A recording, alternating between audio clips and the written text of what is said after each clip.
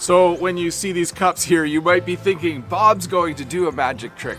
But I'm not. I'm not a very good magician. I don't even know any magic tricks, but I do know how to teach English. These cups are here because I want to talk about words we use to describe position and place. So stick around in this English lesson. It might be a bit of review for you, or you might learn some new words that you can use to talk about how you position things and how you place things.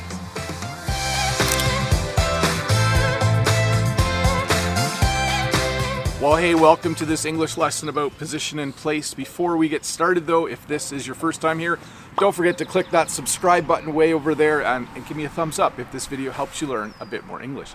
Well, let's start with one thing. This cup is upside down. If I don't like having this cup upside down, I can put it right side up. So again, upside down simply means that the side that's normally up is now down. So this cup is upside down. And then I should put it right side up before I talk about the next thing. The next thing I can't do with a cup because the next word is the word inside out. This is my winter hat. I call it a toque.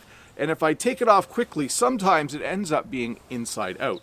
The side that's normally in ends up on the outside. So this is the normal way that the hat would look, and this is inside out. So let's review really quickly one more time. If you have one thing, it can be right side up, it can be upside down, and when you take something off really quickly, like a sock or a hat, sometimes it ends up being inside out.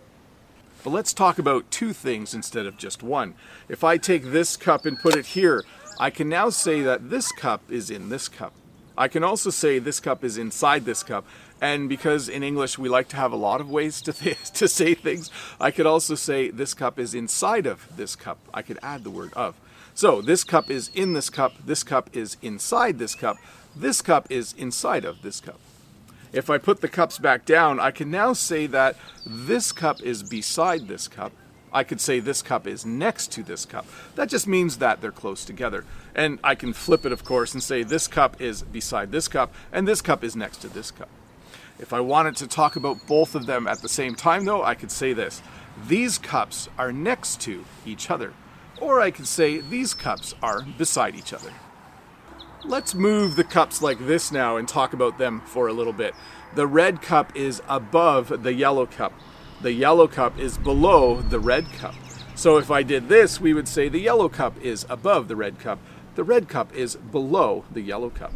If I did this though, if I put the red cup here, I would say the red cup is on the yellow cup. I think because they're touching, I'm more likely to use the word on. Or I could say the red cup is on top of the yellow cup.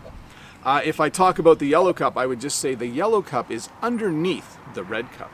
So the red cup is above, the yellow cup is below, the red cup is on, the red cup is on top of, the yellow cup is underneath. But maybe we should move the cups like this, and we should talk about them for a little bit. When I put the cups like this, the yellow cup is in front and the red cup is behind. We do add the word of though when we talk about them together. I would say the yellow cup is in front of the red cup and the red cup is behind the yellow cup. I can also say things like this. If I put them like this, I could say the yellow cup is near the red cup. You can tell that they're almost touching. They're very, very close together. I could also say that the yellow cup is close to the red cup. That would mean the same as saying that it's near the red cup. And then if I did this, of course, if I put them over here, I would say the yellow cup is far from the red cup. The red cup is definitely far from the yellow cup. But let's talk about what we would say if we had three cups. I would say that the yellow cup is in the middle. We have three cups. We have a cup at each end, and the yellow cup is in the middle. I could also say that the yellow cup is in between the blue cup and the red cup. So this yellow cup is in the middle, and it's also in between. If I was to describe the blue cup, I would say it's on the right. Actually, it's on your right, but it's on my left. Don't get too confused. If I was to describe the red cup, I would say it's on the left. Well, your left. It's on my right, but it's on your left. I could also say that the blue cup is to the right of the yellow cup. So if I wanted to talk about their positions relative to each other, the blue cup is to the right of the yellow cup. The red cup then is to the left of the yellow cup. So those are the ways you would describe all three of them. You would say this is in the middle, This is in between the other two cups. This cup is on the right. This cup is on the left. This cup is to the right of the yellow cup. This cup is to the left of the yellow cup. Well, thank you for watching this English lesson about position and place. I know I didn't cover all of the words, but I did cover most of the words you would use when talking about 1, 2, or 3 items. If this is your first time here, don't forget to click that red subscribe button over there and give me a thumbs up if this video helped you learn a bit more English. And if you have the time, if you look over here to the right, you'll see that there are other English lessons that you can watch.